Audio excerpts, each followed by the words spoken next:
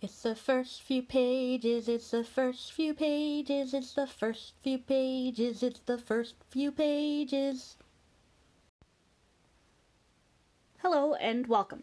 This is The First Few Pages, a Carleton Place Public Library podcast. I'm your host, Caroline Zeman. The idea of this podcast is to introduce you to some classic works of literature and maybe a few not-so-classic works. I will provide a bit of background on the author and the book, some fun facts, and then read the first few pages. You can then decide if you want to read the book or not. The books I will be talking about are all in the public domain. So what is the public domain, you ask? According to Wikipedia, public domain is all the creative work to which no exclusive intellectual property rights apply. Those rights may have expired, have been forfeited, expressly waived, or may be inapplicable. As examples, the works of Shakespeare and Beethoven are in the public domain either by virtue of having been created before copyright existed or by their copyright term having expired. What is in the public domain differs between countries, but generally a book is public domain once the copyright has expired, which is 70 years after the author's death, or in the US, it's anything published before 1925 or 95 years after the author's death. I hope that helps. The books that I will be talking about in this podcast are mostly all available online, either through Google Books or Project Gutenberg. So we'll just go to our first book then. So the first book that I've chosen is Pride and Prejudice by Jane Austen. I chose this as the first book because it is one of my all-time favorites. I fell hard for Jane Austen in my early teens. It was the mid-90s, and the classic BBC miniseries version of Pride and Prejudice had just come out. This was, of course, also the birth of my love for Colin Firth, but that's a different podcast entirely. I read through all 6 of Austen's novels that year, and I've reread them constantly over the years. I love the combination of manners and sass that Austen writes with, and I am and always will be a sucker for a love story. So let's get to some info about Jane herself. Jane was born on December 16th, 1775. She was the 7th of 8 children. Her parents were George, a clergyman, and Cassandra, a member of the lower nobility who married down and never regretted it. Jane was sent away to school twice, but was brought back once due to an outbreak of some kind and once due to financial restraints. The majority of her education came from her father and his library. In 1797, when she was 21, her father attempted to have her book published, but when the publisher found out it had been written by a woman, he sent it back without even reading it. This book would become Pride and Prejudice. She was able to publish it 14 years later after the success of her first book, Sense and Sensibility. In order to get Sense and Sensibility published, Jane had to pay the publisher to print it, and pay him royalties on every book sold. All of Jane's books were published anonymously. So the first, Sense and Sensibility, was written by, quote, a lady. And the subsequent books were written by, quote, the author of Sense and Sensibility. Jane's identity was never revealed during her lifetime, and it was only revealed by her brother after her death in 1817 at the age of 41. So she was quite young when she died. And 2 of her books were published posthumously. So the ones published during her life were Sense and Sensibility, Pride and Prejudice, Mansfield Park, and Emma. And then the 2 that were published posthumously were Northanger Abbey and Persuasion. So some fun facts about Jane Austen. The first known appearance of the word baseball is in a Jane Austen novel. It's in Northanger Abbey, which was the first book that she wrote. She wrote it when she was quite young, but it wasn't published until after her death. And baseball is mentioned as one of the main character's favorite pastimes. Austen's fans are known as Janeites, a term that has existed since the end of the 19th century. She had huge fans even while she was alive. Even the Prince Regent, who she detested, was a big fan, and his undersecretary or someone asked if she would dedicate Emma to him, her newest book, and she didn't want to because she hated him, but you can't say no to the Prince Regent. He's the Prince Regent, and so she did. It's dedicated to him. So fans are known as Janeites. Rudyard Kipling, who wrote The Jungle Book, wrote a short story called The Janeites about a group of World War I artillery soldiers who bond over their secret love of Jane Austen, which I just think is charming. Austen's novels have been constantly reimagined and recreated. There's so many movies, plays, all those. The very first movie was actually a black and white movie that they made in the 30s of Pride and Prejudice. But they're still making them even now. So some stay true to the original, like the Keira Knightley Pride and Prejudice or the Gwyneth Paltrow Emma. And others are what fan fiction writers call modern AUs, so it's a modern alternate reality. So some examples of that are the 90s movie Clueless, which is a modern retelling of Emma, and the movie from 1990 called Goodfellas, Martin Scorsese's movie, which apparently is a violent spin on Mansfield Park. I've never seen Goodfellas, but I could see Mansfield Park getting a little bit dark.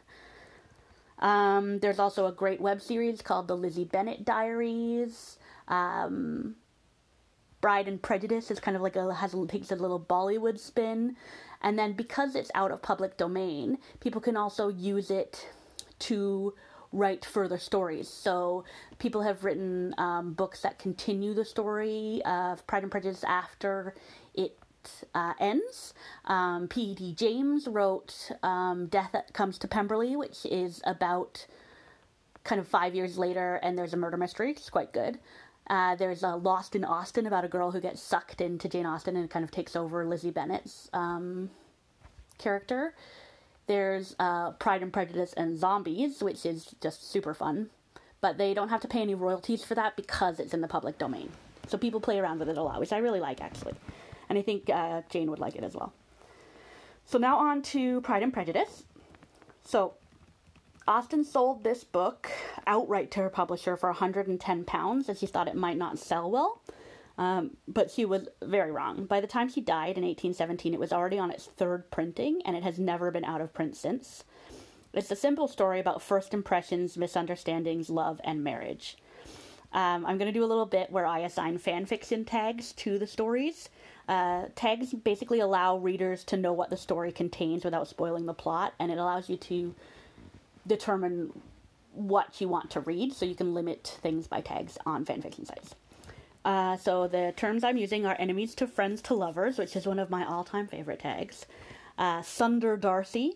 So I know a lot of you have probably heard of Sunder, but what does it mean? So it's an otaku or manga term about a type of character, and my understanding is that a Sunder character is a character that has a cold, standoffish outward expression, but is far more tender inside. Someone who's a little bit cold and rude, but working behind the scenes to help the person that they're in love with out. Another tag is protective siblings, because it's very much about the Bennet family. But also, the Bingley family, there's protective siblings going on there as well. So, and misunderstandings is another tag, because really the whole plot is based around a number of misunderstandings that people have. And then slow burn is the last tag, which means that it will be a long walk to the romantic payoff. So fun facts about Pride and Prejudice. Austen was one of the first authors to use the free indirect speech style of writing. It's a style of third-person narration in which the character speaks through the voice of the narrator.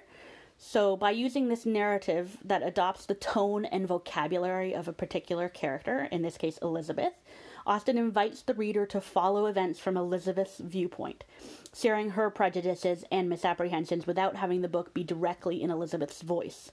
i.e., it's not I felt this way, but she felt this way. Another fun fact is that Darcy is extremely wealthy, like hella rich. He has an annual income in the book of £1,000 per annum, which translates today to about £12 million a year. While I would never suggest that it was seeing his palatial state at Pemberley that caused Lizzie to reevaluate his character and proposal, I will say that Elizabeth Bennet may be headstrong and pert, but she was also practical. Okay, so that's all I've got. I hope you feel a little more informed. I'll now read the first few pages. I found the book on Project Gutenberg at gutenberg.org, and I'll try to post a link somewhere so you guys can access it too. So here we go. Chapter 1. It is a truth universally acknowledged that a single man in possession of a good fortune must be in want of a wife.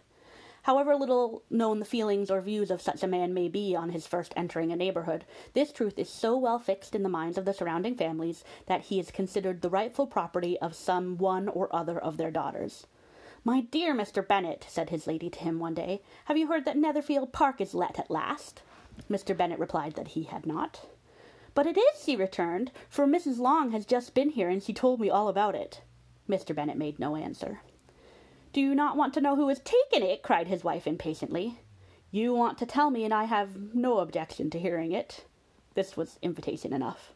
"Why, my dear, you must know. Mrs. Long says that Netherfield is taken by a young man of large fortune from the north of England, that he came down on Monday in a chaise and four to see the place, and was so much delighted with it that he agreed with Mr. Morris immediately, that he is to take possession before Michaelmas, and some of his servants are to be in the house by the end of next week." "What is his name?" "Bingley." "Is he married or single?" "Oh, single, my dear, to be sure. A single man of large fortune. 4,000 or 5,000 a year. What a fine thing for our girls!" "How so? How can it affect them?" "My dear Mr. Bennet," replied his wife, "how can you be so tiresome? You must know that I am thinking of his marrying one of them." "Is that his design in settling here?" "Design? Nonsense! How can you talk so? But it is very likely that he may fall in love with one of them, and therefore you must visit him as soon as he comes." "I see no occasion for that. You and the girls may go, or you may send them by themselves, which perhaps will still be better. For as you are as handsome as any of them, Mr. Bingley may like you the best of the party." "My dear, you flatter me. I certainly have had my share of beauty, but I do not pretend to be anything extraordinary now. When a woman has 5 grown-up daughters, she ought to give over thinking of her own beauty. In such case, a woman has not often much beauty to think of. But, my dear, you must go indeed go, and see Mr. Bingley when he comes to the neighbourhood. It is more than I engaged for you, I assure you." "But consider your daughters. Only think what an establishment it would be for one of them. Sir William and Lady Lucas are determined to go, merely on that account, for in general, you know, they visit no newcomers. Indeed, you must go, for it will be impossible for us to visit him if you do not." "You are over-scrupulous, sir. I dare say Mr. Bingley will be very glad to see you, and I will send a few lines by you to assure him of my hearty consent to his marrying whichever he chooses of the girls, though I must throw in a good word for my little Lizzie." "I desire you will do no such thing. Lizzie is not a bit better than the others, and I am sure she is not half so handsome as Jane, or half so good-humoured as Lydia, but you are always giving her preference." "They have none of them much to recommend them," he replied. "They are all silly and ignorant like other girls, but Lizzie has something more of quickness than her sisters." "Mr. Bennet, how can you abuse your own children in such a way? You take delight in vexing me. You have no compassion for my poor nerves." "You mistake me, my dear. I have a high respect for your nerves. They are my old friends. I have heard you mention them with consideration these last 20 years at least." "Ah, you do not know what I suffer." "But I hope you will get over it and live to see many young men of 4,000 a year come into the neighbourhood." "It will be no use to us, if 20 such should come, since you will not visit them." "Depend upon it, my dear, that when there are 20, I will visit them all." Mr. Bennet was so odd a mixture of quick parts, sarcastic humour, reserve, and caprice, that the experience of 23 years had been insufficient to make his wife understand his character. Her mind was less difficult to develop. She was a woman of mean understanding, little information, and uncertain temper. When she was discontented, she fancied herself nervous. The business of her life was to get her daughters married. Its solace was visiting and news. Chapter 2. Mr. Bennet was among the earliest of those who waited on Mr. Bingley. He had always intended to visit him, though to the last always assuring his wife that he should not go, and till the evening after the visit was paid she had no knowledge of it. It was then disclosed in the following manner. Observing his second daughter employed in trimming a hat, he suddenly addressed her with, "I hope Mr. Bingley will like it, Lizzie." "We are not in any way to know what Mr. Bingley likes," said her mother resentfully, "since we are not to visit." "But you forget, ma'am," said Elizabeth, "that we shall meet him at the assemblies, and Mrs. Long promised to introduce him." "I do not believe Mrs. Long will do any such thing. She has 2 nieces of her own. She is a selfish, hypocritical woman, and I have no opinion of her." "No more have I," said Mr. Bennet, "and I am glad to find that you do not depend on her serving you." Mrs. Bennet deigned not to make any reply, but, unable to contain herself, began scolding one of her daughters. "Don't keep coughing so, Kitty, for heaven's sake. Have a little compassion on my nerves. You tear them to pieces." "Kitty has no discretion in her coughs," said her father. "She times them ill." "I do not cough for my own amusement," replied Kitty fretfully. When is your next ball to be, Lizzie? Tomorrow fortnight. Aye, so it is, cried her mother, and Mrs. Long does not come back till the day before, so it will be impossible for her to introduce him, for she will not know him herself. Then, my dear, you may have the advantage of your friend, and introduce Mr. Bingley to her. Impossible, Mr. Bennet, impossible, when I am not acquainted with him myself. How can you be so teasing? I honour your circumspection. A fortnight's acquaintance is certainly very little. One cannot know what a man really is by the end of a fortnight. But if we do not venture, somebody else will, and after all, Mrs. Long and her nieces must stand their chance. And therefore, as she will think it an act of kindness if you decline the office, I will take it on myself. The girls stared at their father. Mr. Bennet said only, "Nonsense, nonsense." "What can be the meaning of that emphatic exclamation?" cried he. "Do you consider the forms of introduction and the stress that is laid on them as nonsense? I cannot quite agree with you there. What say you, Mary? For you are a young lady of deep reflection, I know, and read great books and make extracts." Mary wished to say something sensible, but knew not how. While Mary is adjusting her ideas, he continued, "Let us return to Mr. Bingley." "I am sick of Mr. Bingley," cried his wife. "I am sorry to hear that. But why did you not tell me that before? If I had known as much this morning, I certainly would not have called on him. It is very unlucky, but as I have actually paid the visit, we cannot escape the acquaintance now." The astonishment of the ladies was just what he wished, that of Mrs. Bennet perhaps surpassing the rest, though when the first tumult of joy was over, she began to declare that it was what she had expected all the while. "How good it was in you, my dear Mr. Bennet! But I knew I should persuade you at last. I was sure you loved your girls too well to neglect an acquaintance. Well, how pleased I am! And it is such a good joke, too, that you should have gone this morning and never said a word about it till now." "Now, Kitty, you may cough as much as you choose," said Mr. Bennet, and, as he spoke, he left the room, fatigued with the raptures of his wife. "What an excellent father you have, girls," she said, when the door was shut. "I do not know how you will ever make him amends for his kindness, or me either, for that matter. At our time of life it is not so pleasant, I can tell you, to be making new acquaintances every day. But for your sakes we would do anything. Lydia, my love, though you are the youngest, I dare say Mr. Bingley will dance with you at the next ball." "Oh," said Lydia stoutly, "I am not afraid, for though I am the youngest, I'm the tallest."